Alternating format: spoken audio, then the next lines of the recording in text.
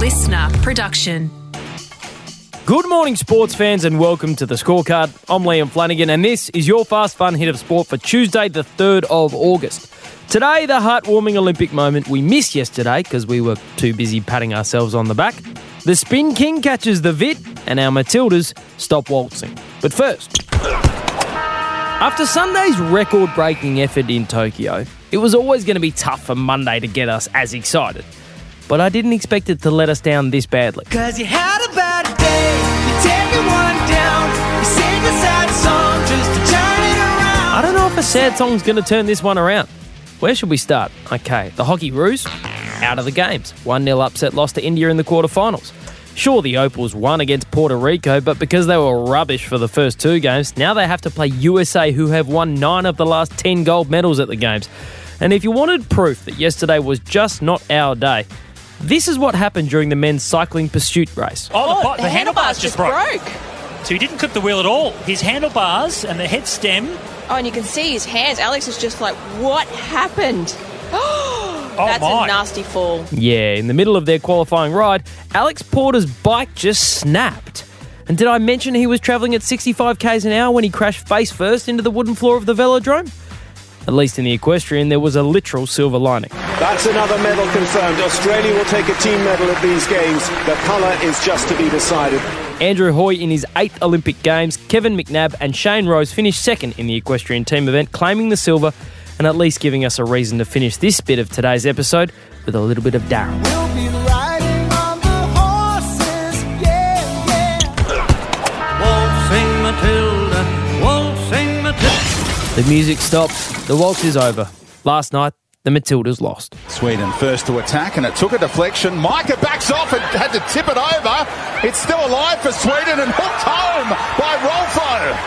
Sweden find the opening goal in the semi-final. And it would end up being the only goal of the semi-final, as Australia simply could not find a way past the Swedes, who will fight for gold against Canada in the final, while Australia do get to play off for the bronze medal.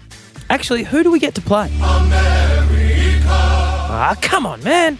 I think it's just a matter of getting on with it.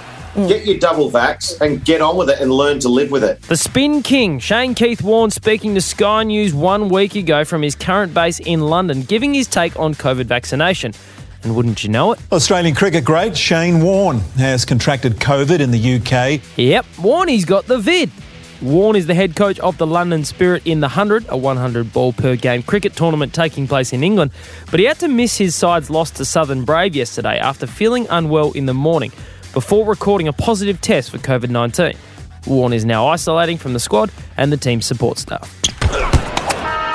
Look, I'll admit it, while we were busy drinking our own bathwater and celebrating Australia's record-breaking day at the Tokyo Games, we missed what has turned out to be a historical but controversial moment of these games. Please explain. Okay, so this was Sunday night in the men's high jump. Australia's Brandon Stark had actually finished 5th in the event, having failed to clear 2 metres 39 centimetres as called on Channel 7. In he comes.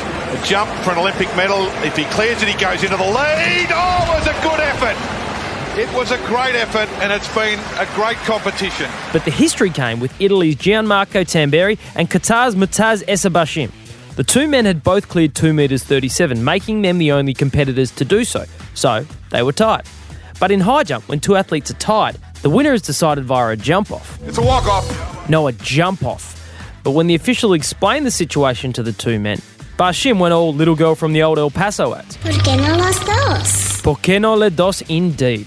And this is the moment that Bashim asked the official, can both athletes have a gold medal?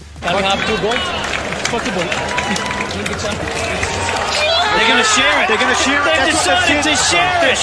So there you go. Fantastic. No jump off. And therefore it is Qatar. It is the man.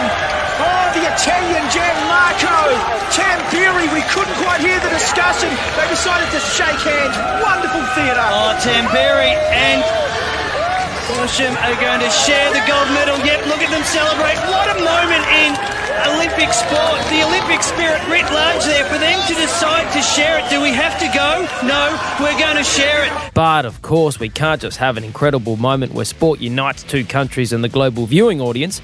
No, people have questioned the legitimacy of the two, with some saying that they quit and others insisting you can't share a gold medal.